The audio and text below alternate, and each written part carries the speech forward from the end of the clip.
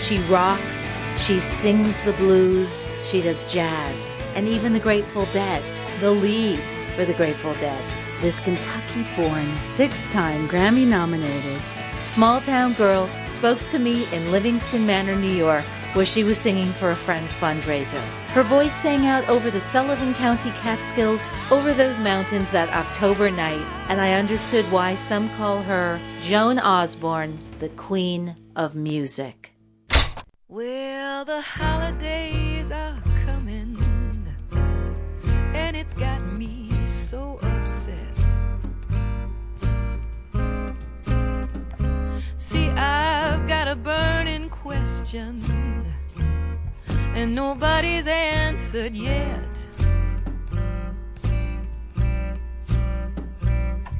Good girls get toys for Christmas, but Santa, what do bad girls get?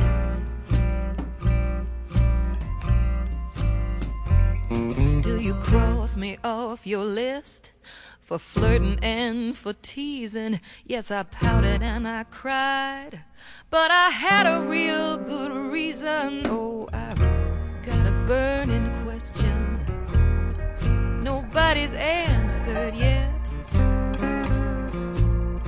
Oh, come on. Good girls get toys for Christmas, but Santa, what do bad girls get?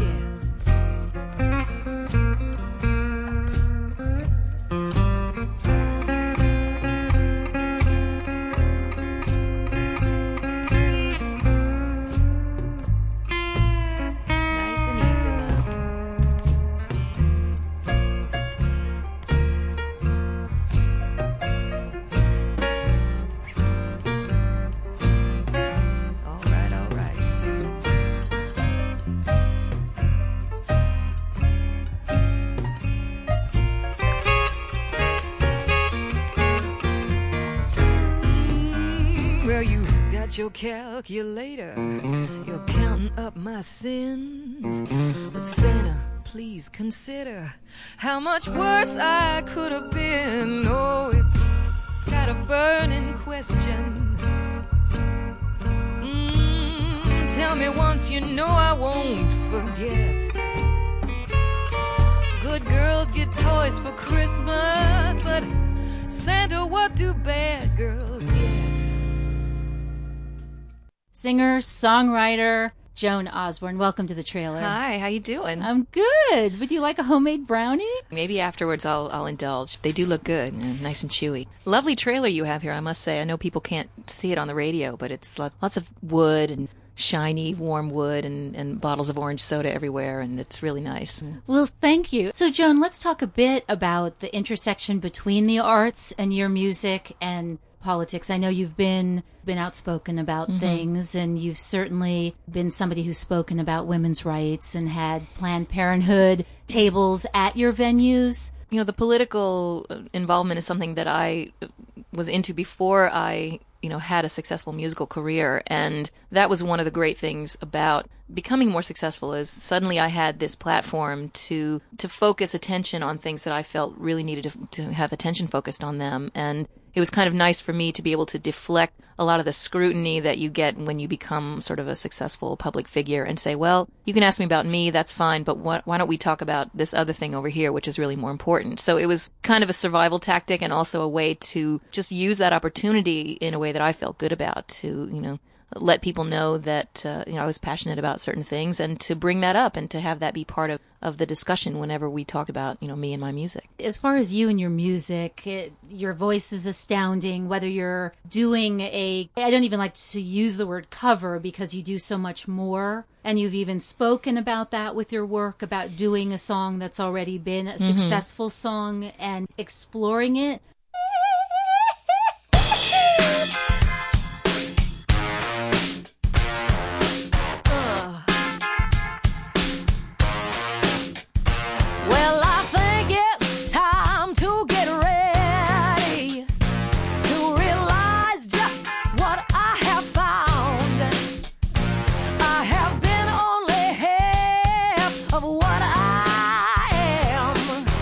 It's all clear to me now.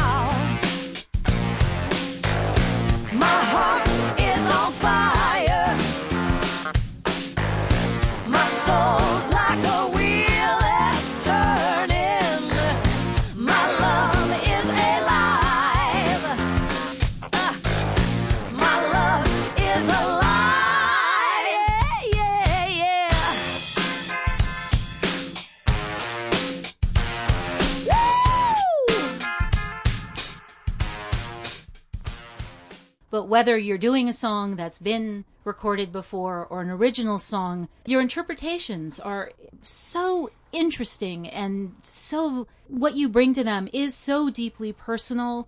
And are you continuing to explore this kind of blues meets pop meets rock? Because, if I think of what you do with music, it's this merging of starting with blues.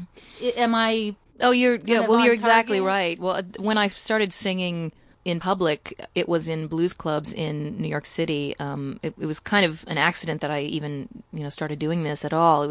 I was in New York City studying filmmaking and at college, and just happened upon this place that had an open mic night, and happened to be with somebody who dared me to go up and sing, and so I did, and that was kind of my entree into this world of blues clubs and blues bands and places that would have open mic nights once a week, and I kind of caught the bug from doing it once and kept coming back again and again, and really just ended up kind of putting my schoolwork very much secondary, and spending all my money on blues records, and spending all my time really kind of studying this kind of music, and I don't mean studying in an academic way, but just listening to as many records as I could, and finding out about different singers, and finding out about different guitar players, and if there was somebody that I heard on a record, I would find out who else were the musicians playing with them, and I would go and seek out their records as well, and really just kind of delving into it as much as I could. And Joan, why did you begin with the blues when you started singing in these clubs in New York City? Well,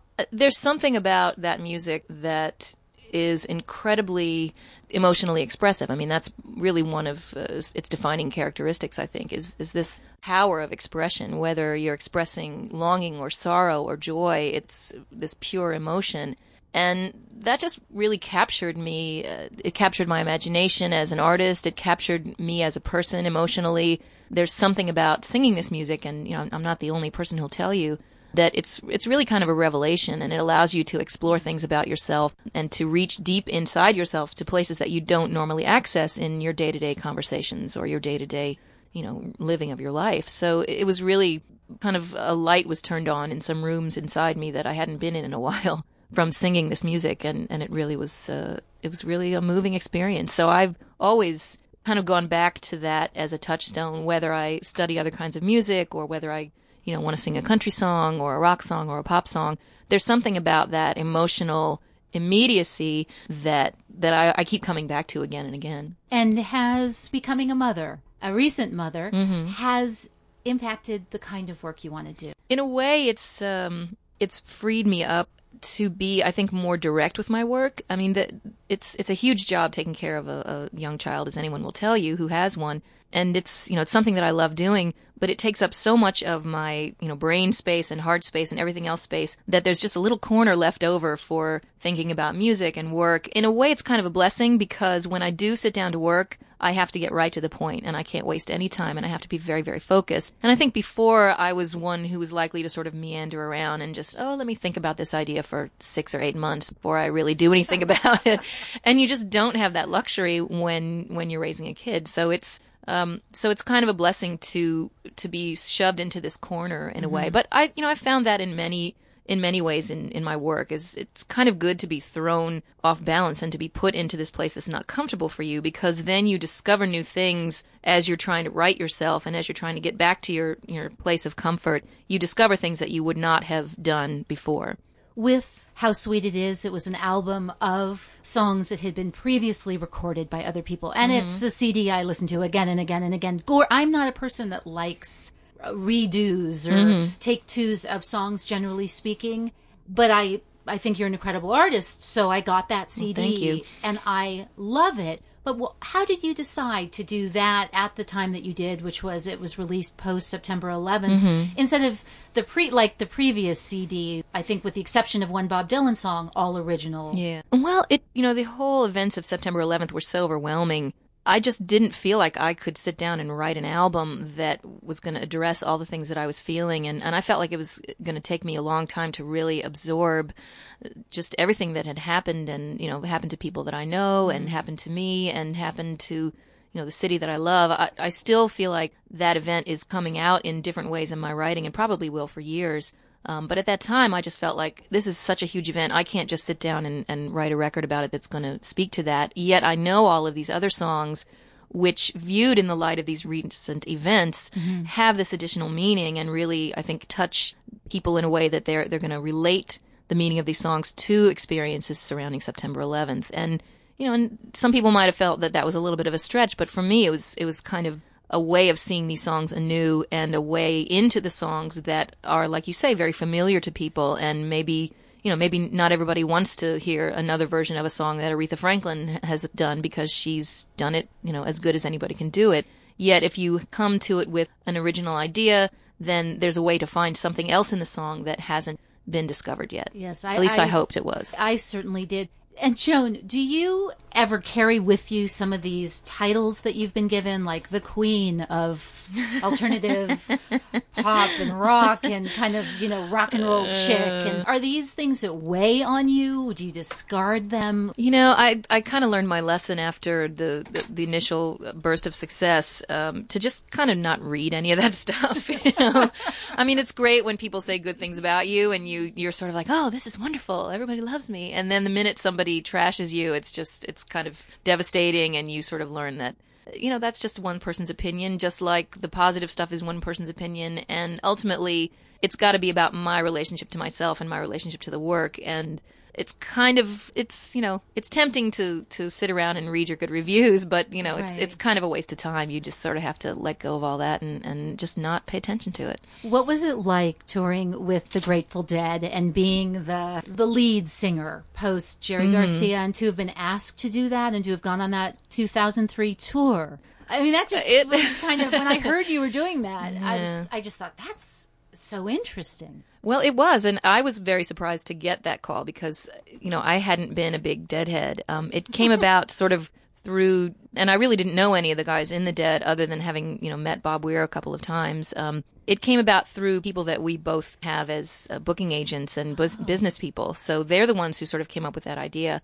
And, once I thought about it, I thought, this is really, what a challenge this will be, because this group has a fan base that is so devoted and has been for so many years and is so familiar with this music and loves this band so much.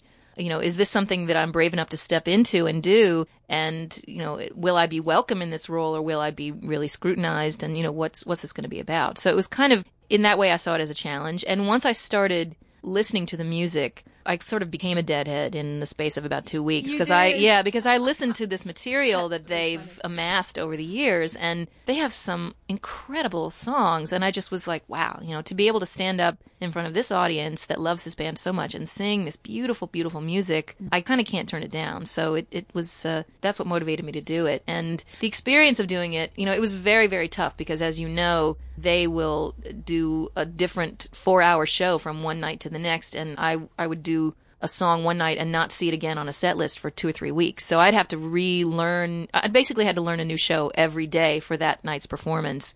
And it was kind of like, Grateful Dead boot camp is what I call it. Really? Wow, so it was an incredible challenge just technically to be able to learn all that material. Again, it was really gratifying to be able to get out in front of that audience, which was just the warmest audience probably I've ever played for. I mean, I love my own fans, and I've certainly have great experiences with them, but there was just something about this audience that I hadn't really experienced before. It was like you just knew that no matter what happened, they were going to accept it. And Joan, what is it about Sullivan County that you love? Why you've decided to make this community a home for yourself? Well, I grew up in Kentucky, and in a small town, and there's something about that way of life that appeals to me. And when I first came up here, it just reminded me, every time I would drive down a different turn, I would see a different vista that reminded me of back home, or I would stop at a little store and walk in, and people would be talking to each other in the way that people talk to each other back home, and it really just struck a chord with me in that way. And I have to say, it's great to have these wide open spaces and this kind of privacy, and I'm a very private person, and I like to be very low key.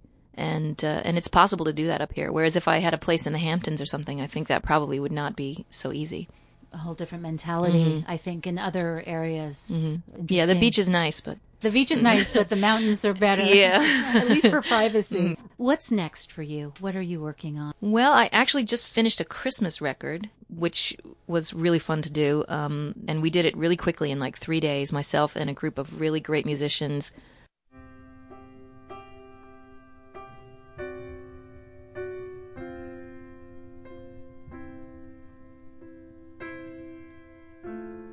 Silent night, holy night, all is calm, all is bright, round yon virgin mother and child, holy infant, so tender.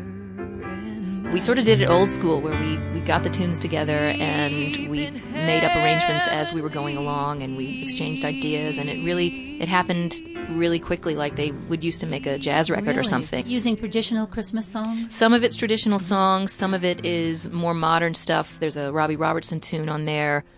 Some of it is more folk-based. Some of it is like gospel and even jump blues era stuff. Oh. There's a song called Christmas Time in New Orleans, which we actually recorded before Hurricane Katrina, but it was a Louis Armstrong tune that we re-recorded, and it's so it's kind of a mixed bag of different things.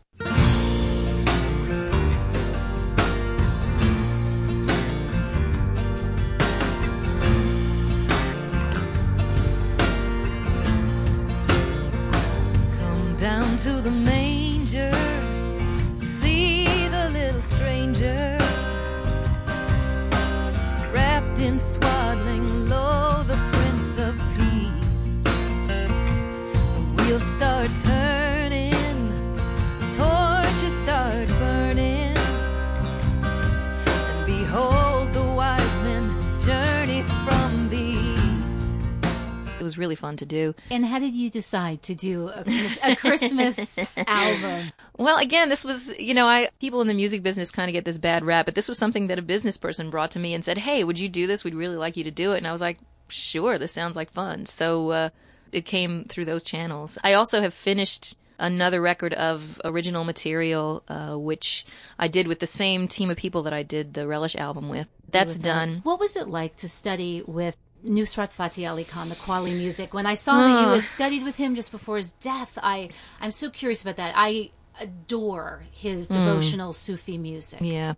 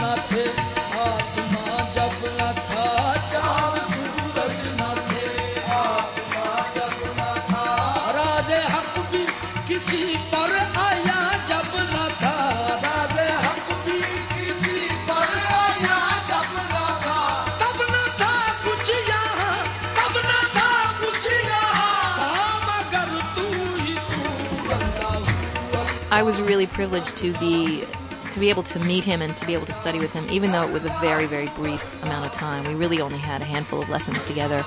And then he went back to Pakistan, and we planned to meet up again in a few months. And then, of course, he fell ill and passed away. So it was, I guess when I think about that experience, I can't help but link that to just, his loss and how, how devastating that was, not just for me, but for music fans and for everyone.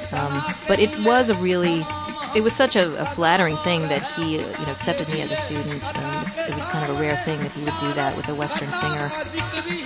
I had to audition for him, and I sang him some, like hillbilly country songs and stuff. Yeah. I figured. Where was in Pakistan? No, this was in a hotel room in New York City. It was me and him and his whole entourage, and we sat on the floor cross-legged, and he brought out his I can't remember now, the thing that the sort of the accordion-like instrument that they sit on the floor and play. The harmonium? And the harmonium. Thank you. I have mommy brain drain. A lot of stuff has gone by the wayside. But yeah, he sat there. He sat there with the harmonium and asked me to sing some things for him, and I just sort of sang what came off the top of my head, and then he sort of looked around at his people and looked at me again and said, "Oh, yes, we can teach you." So it was really just sort of a back and forth where he would play tunes to me on the harmonium and ask me to sing them back to him, and we kind of got into this rhythm where, like a call and response thing almost of a gospel choir, where he would play something or sing something to me, and I would sing it back to him, and then he would take it a step further and give me a different melody, and then I would sing it back to him. And it was really, it's an oral tradition. It's passed down that way from generation to generation in Pakistan and India. And that's how we started, really. And what was the reason you wanted to study with him? In addition to, of course, he was a master. Mm-hmm. But was it to do with vocalization or to do with the spiritual tradition, or? Well, it was both of those things. Technically it's a difficult music to sing, Qawwali music. And also it has that same sort of emotional freedom and emotional expressiveness that I found in blues singing, that I find in gospel music. American gospel music is sort of the closest analogy that I can make to it. And I just, I wanted to keep challenging myself and learn something more. And as you said, he was a great master. And the first time I heard his music, I just was bowled over by it. It was so moving, and he was just so great. If people want to find out more about him, he did make some great records with Peter Gabriel's label towards the end of his life. But if you can find, if you go to the, Indian section of New York City or any town that you're in, and find sort of the more local stores, if you find earlier work of his and even DVDs and stuff, it's just incredible. They called him the Lion, and that's really what he was like. Yes, and it is music that's about transformation and about otherness as well. These sorts of music really as a vehicle for reaching something. Exactly, reaching above yourself, reaching to God is what, that's the specific purpose of that music, is to bring the players and the listeners closer to God, and to, have that communion with the spiritual, which, that's, ultimately that's what music can do for us. You can use music to sell Pepsi, or you can use it to, reach outside of yourself and do that. And I think it's got the power to do all those things. So.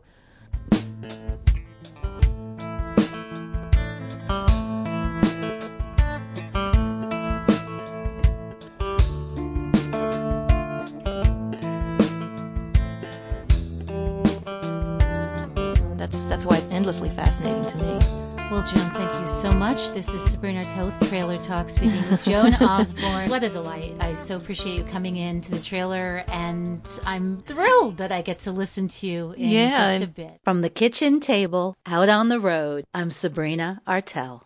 Thanks for joining me for Sabrina Artel's Trailer Talk. The music for the show, Patti Smith, People Have the Power, Joan Osborne, Little Wild One, Hallelujah in the City and the title track, Little Wild One, Love is Alive from Righteous Love, What Do Bad Girls Get, Silent Night, and Christmas Must Be Tonight from Christmas Must Be Tonight, and Nusrat Fateh Ali Khan from The Best of Khan. Trailer Talk is produced by Sabrina Artel. For more information, please visit trailertalk.net. Thank you all who joined me in these conversations. I'm Sabrina Artel. Safe travels. Looking to get rid of your old vehicle? Donate it to WJFF. The Car Talk Vehicle Donation Program takes care of it all. Tell them you want to donate your vehicle to WJFF. They will pick up your car, truck, or boat and convert it into a tax-deductible donation to your community radio station.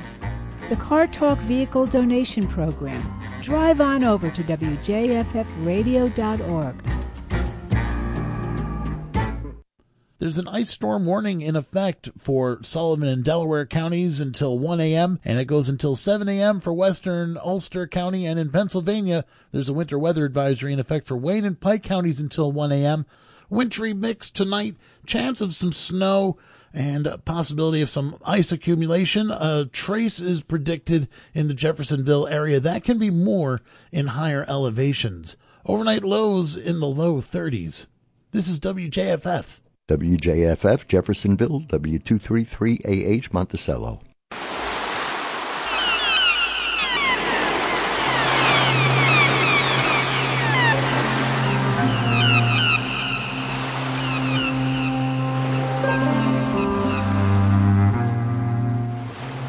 TUC Radio, Time of Useful Consciousness. Collapse and the Technosphere with Dmitry Orlov, Part 2 of 2.